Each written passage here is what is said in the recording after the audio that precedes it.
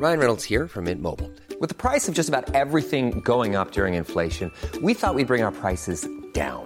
So to help us, we brought in a reverse auctioneer, which is apparently a thing. Mint Mobile Unlimited Premium Wireless. How to get 30, 30, bit to get 30, bit to get 20, 20, 20, bit to get 20, 20, bit to get 15, 15, 15, 15, just $15 a month?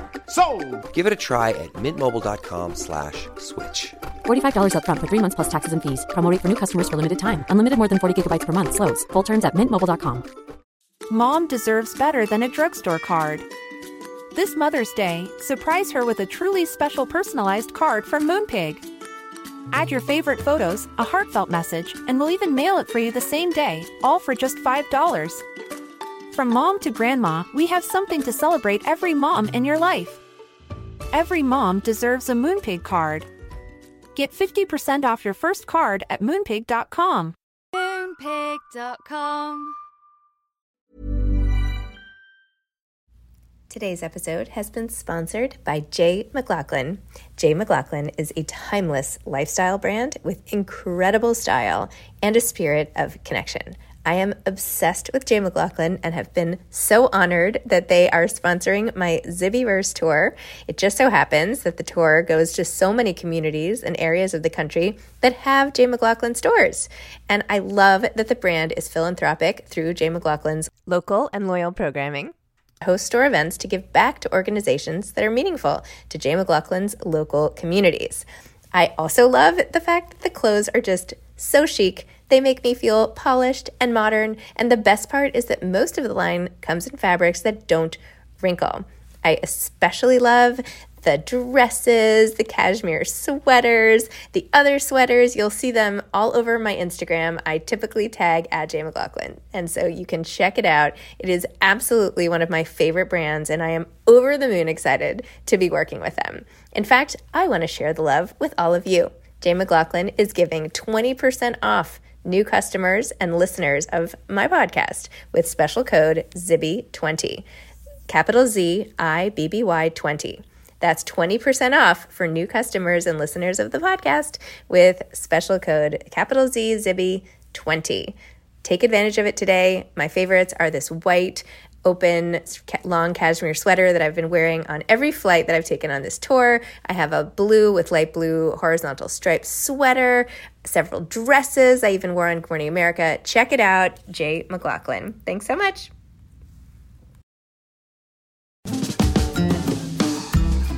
Hi, I'm Zibby Owens, the creator and host of the award-winning podcast that you're listening to right now. Thank you so much, called Moms Don't Have Time to Read Books.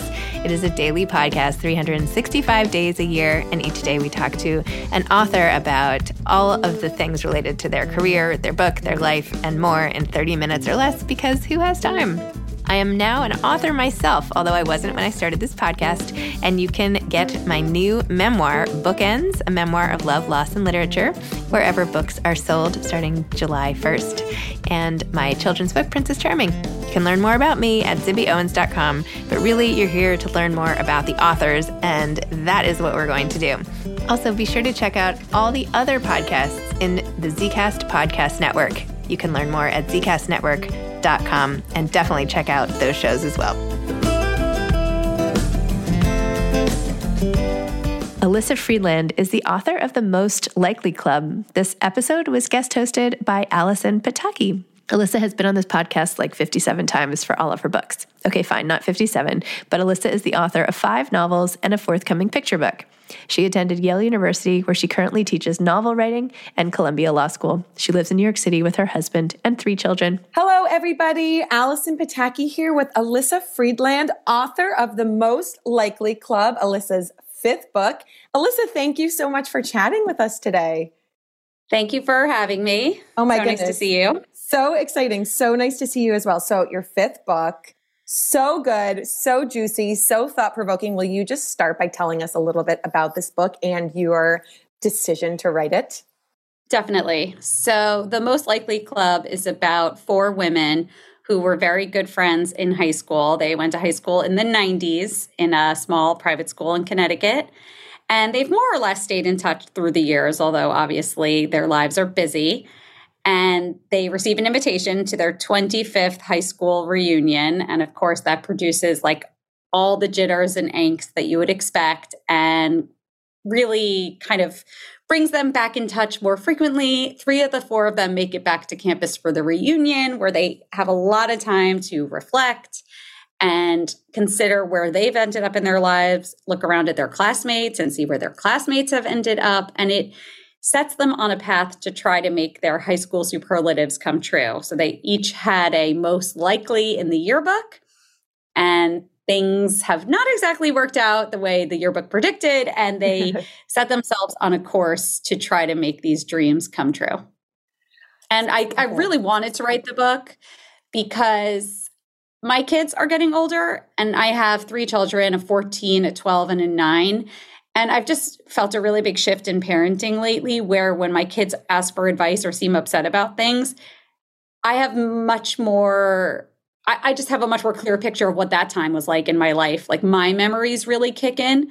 So when my oldest might have come home years ago and said like, so-and-so took the blocks from me at recess, or so-and-so pushed me on the swings, I'm like, okay, that's sad, whatever. But it wasn't like bringing me back with deja vu to that moment, because I was 5 at the time. I don't remember.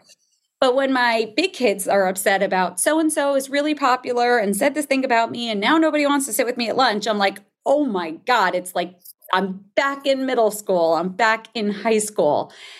And parenting kids where you suddenly remember all these times in your own life, it's a very weird, crazy experience. And you want to tell your kids like, none of it matters, which is kind of true and kind of not true. And I explore that a lot in the book. Like some things that happen to us when we're young stay with us forever.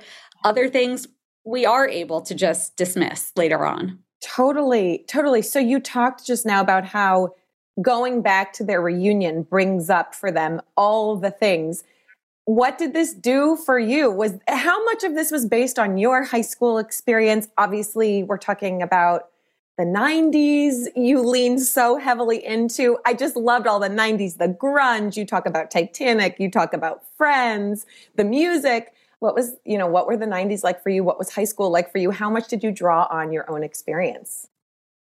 So I'm definitely a product of the 90s. I graduated high school in 1999, which makes me 2 years younger than my fictional characters. And that's just because I wanted the timing to make sense with their 25th reunion. So mine will be coming up soon, and I will definitely go. I grew up in New Jersey. I went to a small private school.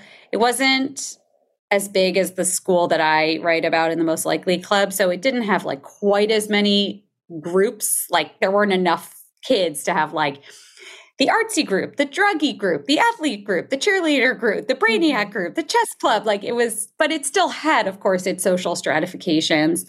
I certainly was all in for grunge. I wore a lot of that dark, almost black lipstick from MAC that my parents hated. I remember I wore my hair a lot, like with the middle part and then those 2 pieces just right down exactly. You guys can't see it. Allison just like literally put her fingers over her forehead exactly where those 2 strands hung down. I definitely experimented with daisies in my hair, a la Drew Barrymore.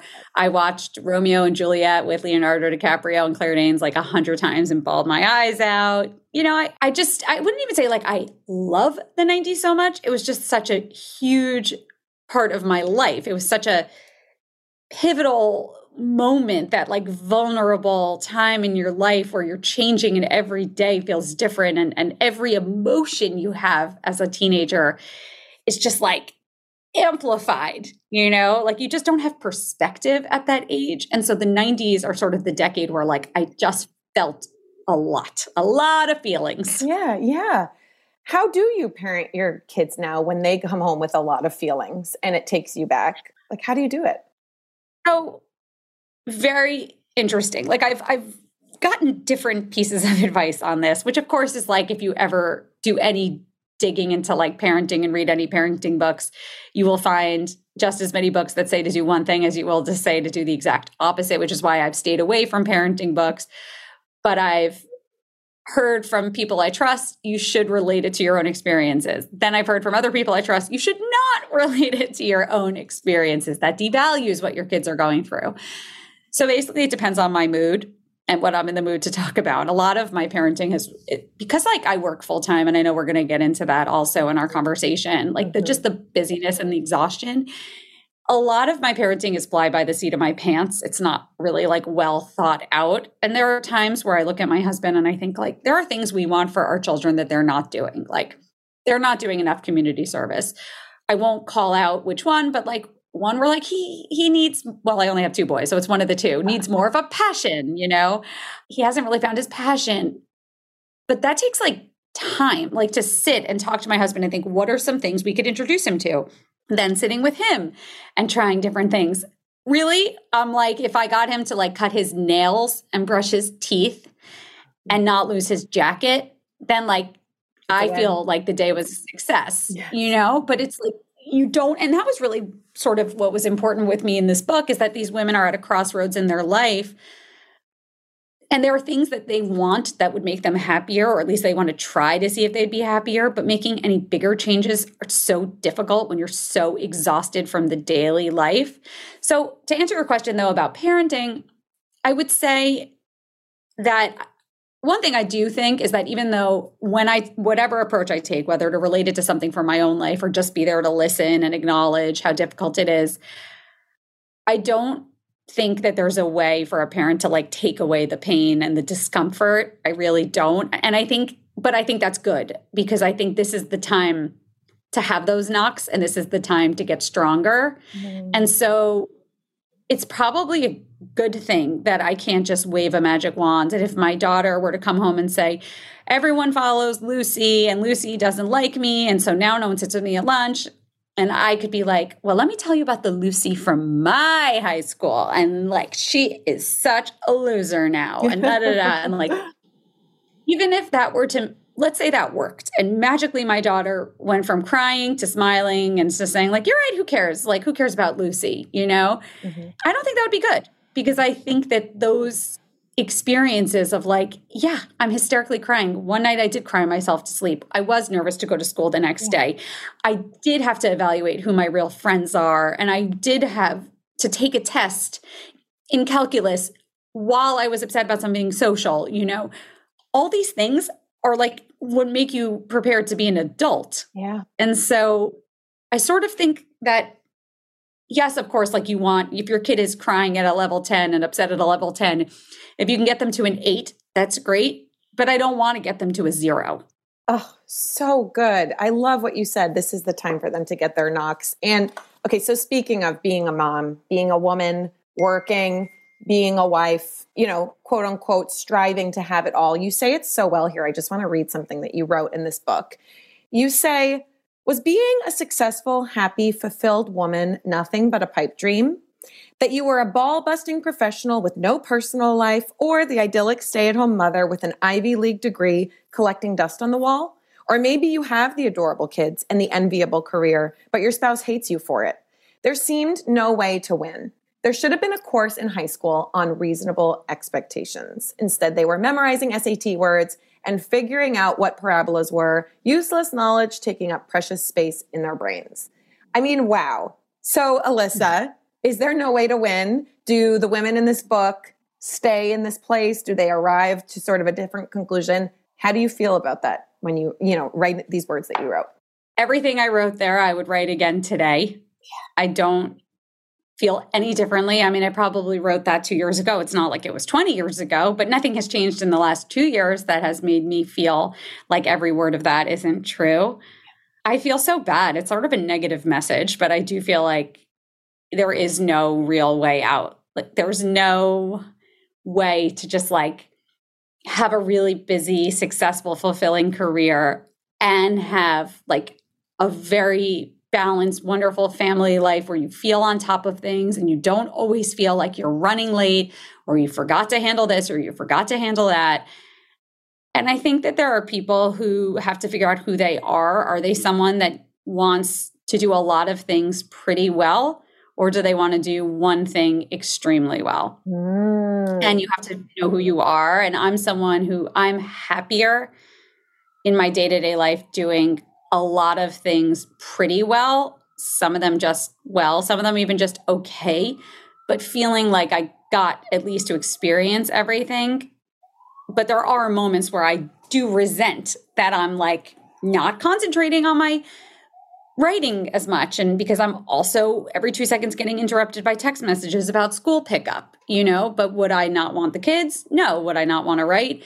No. And I find it very difficult to completely disconnect and only write, because when I try to put my phone away, that's always when, the world blows up and I'm like, missing the nurse calling about so-and-so and what happened at school. And so I think you have to just decide who you are as a person and recognize that you're never going to be able to do everything extremely well. Yeah. It's not possible. And maybe that dance evolves in different seasons of life. I wonder. I mean, right now I'm so in the thick of it, and I feel like my friends who are in this stage of life, and I talk about it with my husband, like we all were like, we are just in the weeds. Like we're not in the weeds. Like there's the diaper stage where you're like physically doing a lot of labor, Yes. That would be you. Yes, I'm there. We don't really do physical labor at all with our kids anymore because they dress themselves. They do everything themselves. I mean, frankly, taking their own Tylenol and putting on their own Band-Aids, it's very different. And basically even get around the city by themselves at this point, except for the little one. Yeah. But they're still like, oh my God, what summer program is my son going to do? Should he go back to camp or should he do something substantial so it'll look better for college, which is like in some ways like a lot more taxing than like putting on a Band-Aid, you know? Yeah. And worrying about, are they doing drugs? Are they drinking? Are they vaping? Yeah. How do we talk to them about that? So there's just a lot of demands on our time and we're really, really in it. I mean, I do sort of hope that like in 10 years, things will feel calmer. But according to my friends who are at that stage of life, it never changes. Never changes. Okay. Although it evolves. I guess it evolves. I mean, I'm sure like on a daily basis, people who have kids out of the house, if they decide they want to go down to Miami for the weekend, can go to Miami because they don't have kids at home anymore. Yeah. So there's that. But you should still expect to get text messages from your kids while you're in Miami with demands. Yes, yes. And you talk about that so much in the book so well, from obviously various different perspectives of just the load that women carry with all of the hats they wear. And all four of these women, all four of your characters in the Most Likely Club, are in or out of some sort of romantic relationship.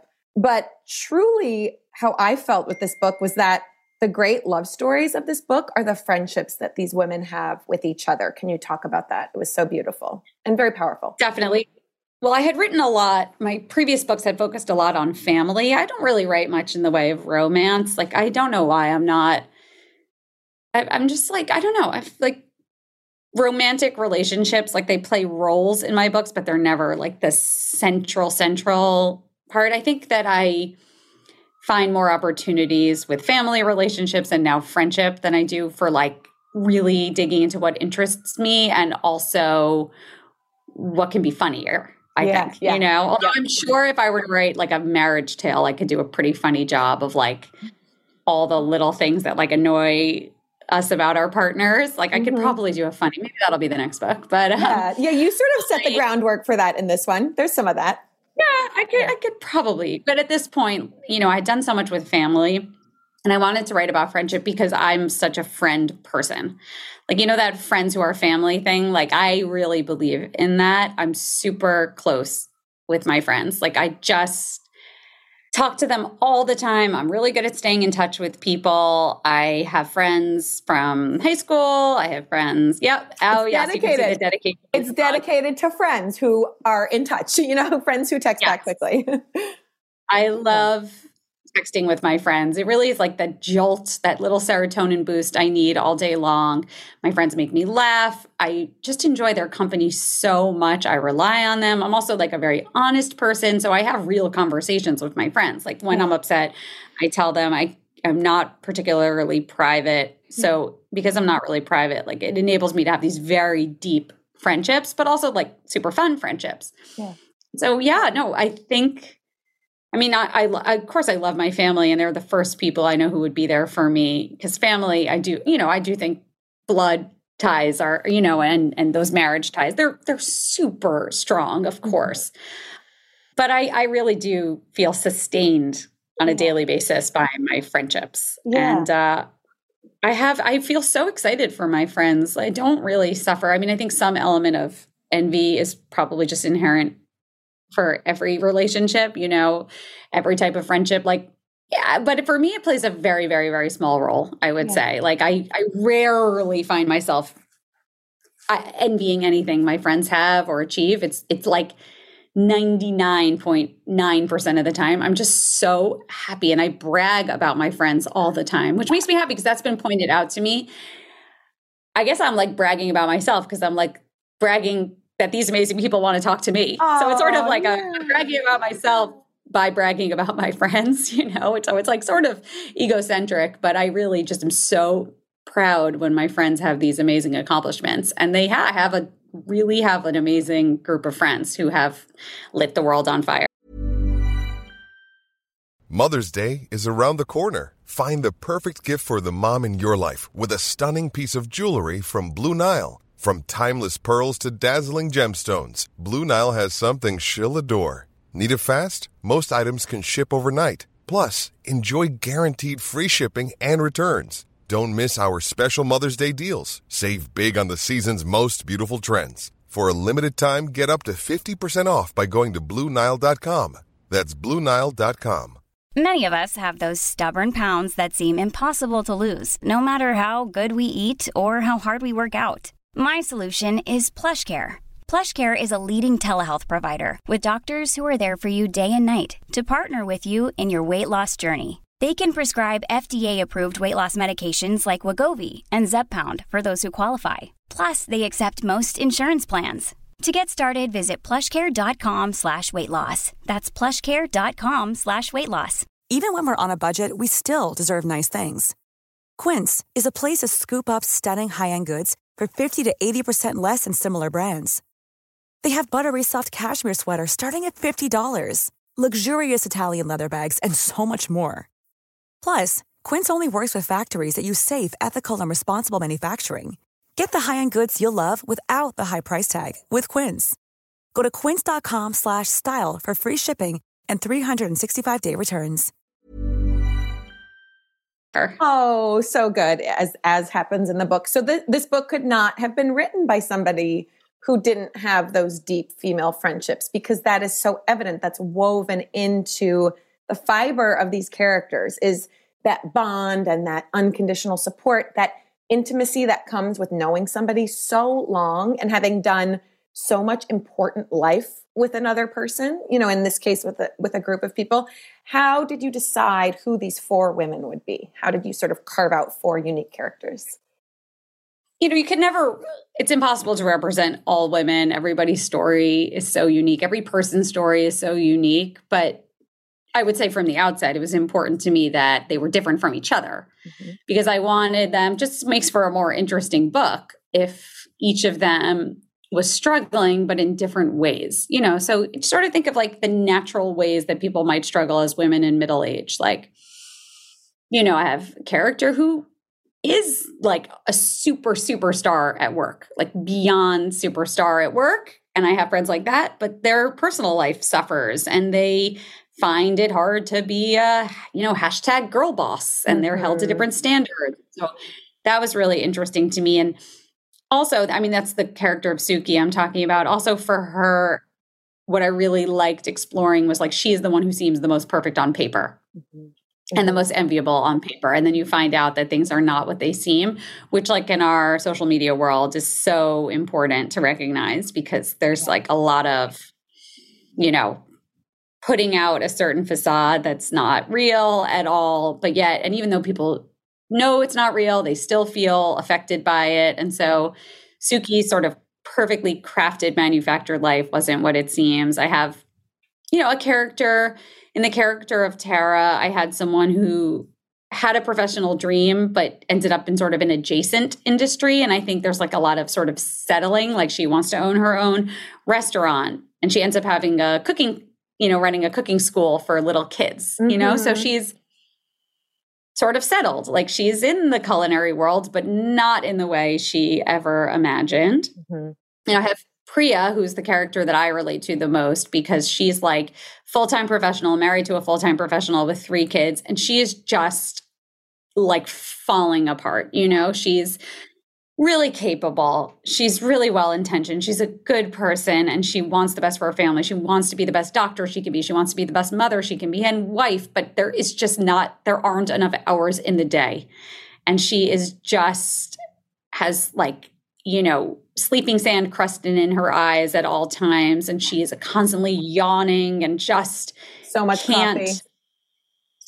coffee and just sort of wondering like, I have the same job as my husband. So like, why am I the one doing all the paperwork, And that's something I think about a lot in my own family. And then Melissa, I wanted, to deal with a character who's divorced and navigating being a single mom, especially in her case where her husband is remarried and living in the same town and has another child. And she's like raising this teenage girl as a single mom. And, she also deals with like a serious weight, like an eating disorder. And she has this feeling like she's someone where being chubby in high school stayed with her. And like, she will always see herself, no matter how thin she gets and how great shape she whittles herself into and how much, time she can spend on the Peloton, like she will always have insecurity about her body. And it's really exacerbated by the upcoming reunion. So that's like a kitchen sink of issues, although there are hundreds more I could have explored. Absolutely. Absolutely. So what is the typical day for you like? There's no typical, right? Because you're a mom, you're a writer. As you said, things always come up. But what is a day like in the life of Alyssa Friedland? I would say complete mayhem, exhaustion. I'm super busy. Because it's funny you asked about friends, part of my busyness is because I won't sacrifice my social life. I'm so obsessed with seeing my friends and having plans that I'm not saying things wouldn't be hectic if I just did family and job, but it would be one less thing if I wasn't also trying to meet a friend for lunch or go for drinks or go for dinner or go to this party or that party, or I never want to miss anything. So if I get invited to a wedding or my friend's daughter's bat mitzvah in California, I'm like, yeah, I can go. Okay, so it means I'll take the red eye and I'll get there and I'll basically sleep standing up in the airport and I will, work on the plane and this and that. And then I will go directly from the airport when I land to my son's school play. Like, because it's very hard for me to say no to social things because I'm so attached to my friends.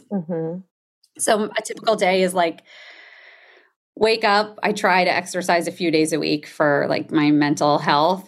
Exercise, I drink a ton of coffee, I respond to an endless stream of emails, I text my friends, I then tell myself like I'm going to write 1,000 words of whatever new writing project I'm in, while also still talking on the phone and texting and doing forms. And like my brain, like I definitely feel like it's very hard for me to just focus on that. So I don't even know how I've written 5 books because I can't even remember writing them because I'm never really writing. I'm like writing, but I'm also signing up Sam for baseball and making an orthodontist appointment and remembering haircuts and so-and-so's birthday. And so I write books. Yeah. It helps me to have that 1,000 word a day goal, which I don't always meet. And some days I don't write a single word, but then I do try to at least make up for it. If I have a day with nothing going on, I'll sit and I'll just try to do 3,000 words to make up for the days I did nothing.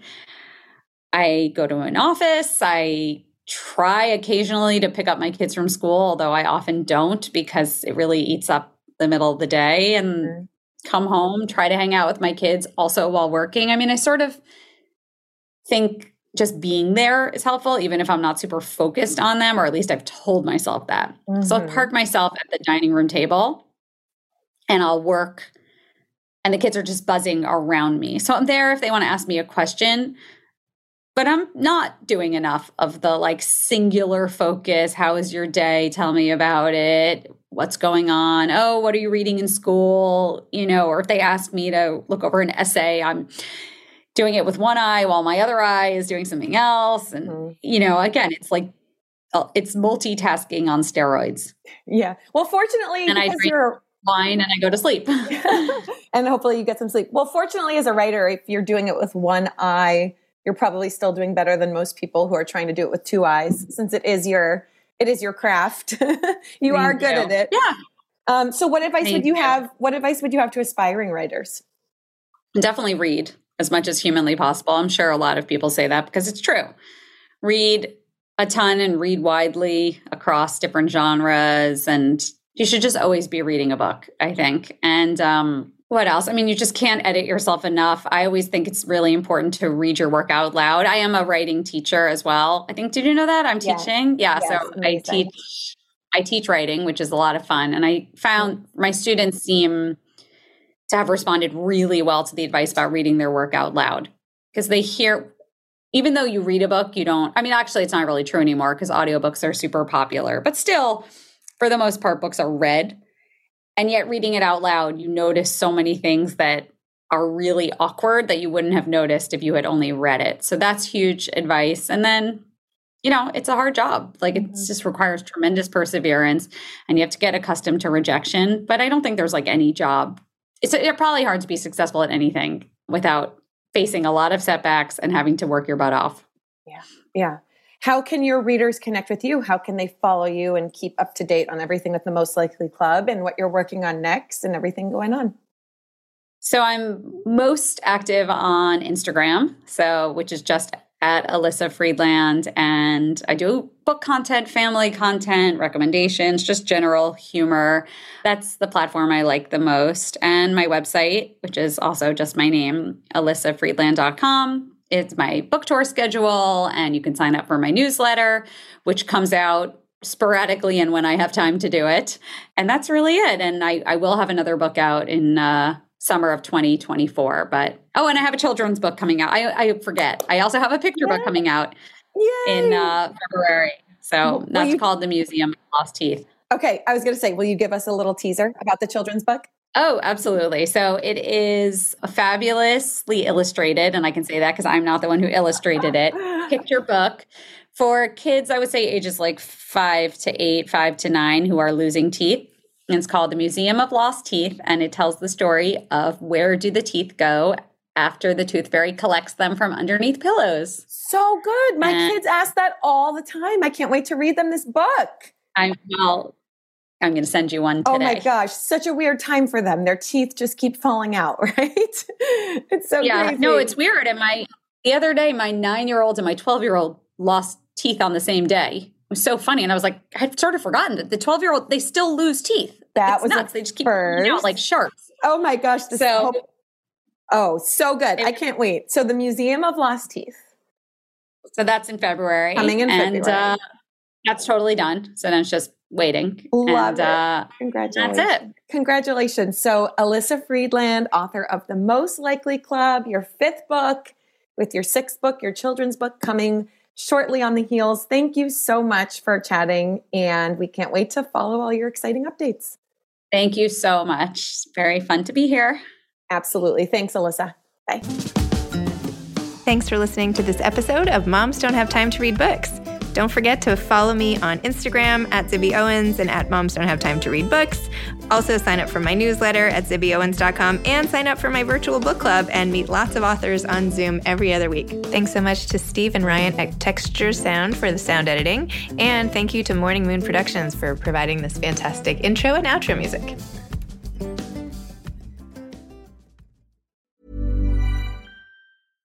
Mom deserves better than a drugstore card. This Mother's Day, surprise her with a truly special personalized card from Moonpig.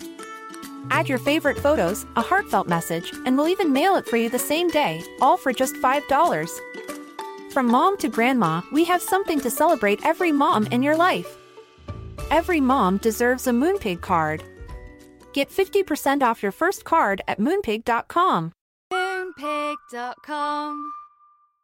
Imagine the softest sheets you've ever felt. Now imagine them getting even softer over time. That's what you'll feel with Boll & Branch's organic cotton sheets. In a recent customer survey, 96% replied that Boll & Branch sheets get softer with every wash. Start getting your best night's sleep in these sheets that get softer and softer for years to come. Try their sheets with a 30-night guarantee. Plus, get 15% off your first order at bollandbranch.com. Code BUTTERY. Exclusions apply. See site for details.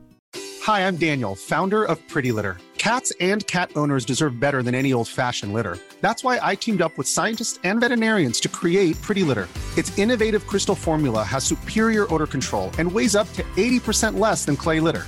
Pretty Litter even monitors health by changing colors to help detect early signs of potential illness. It's the world's smartest kitty litter.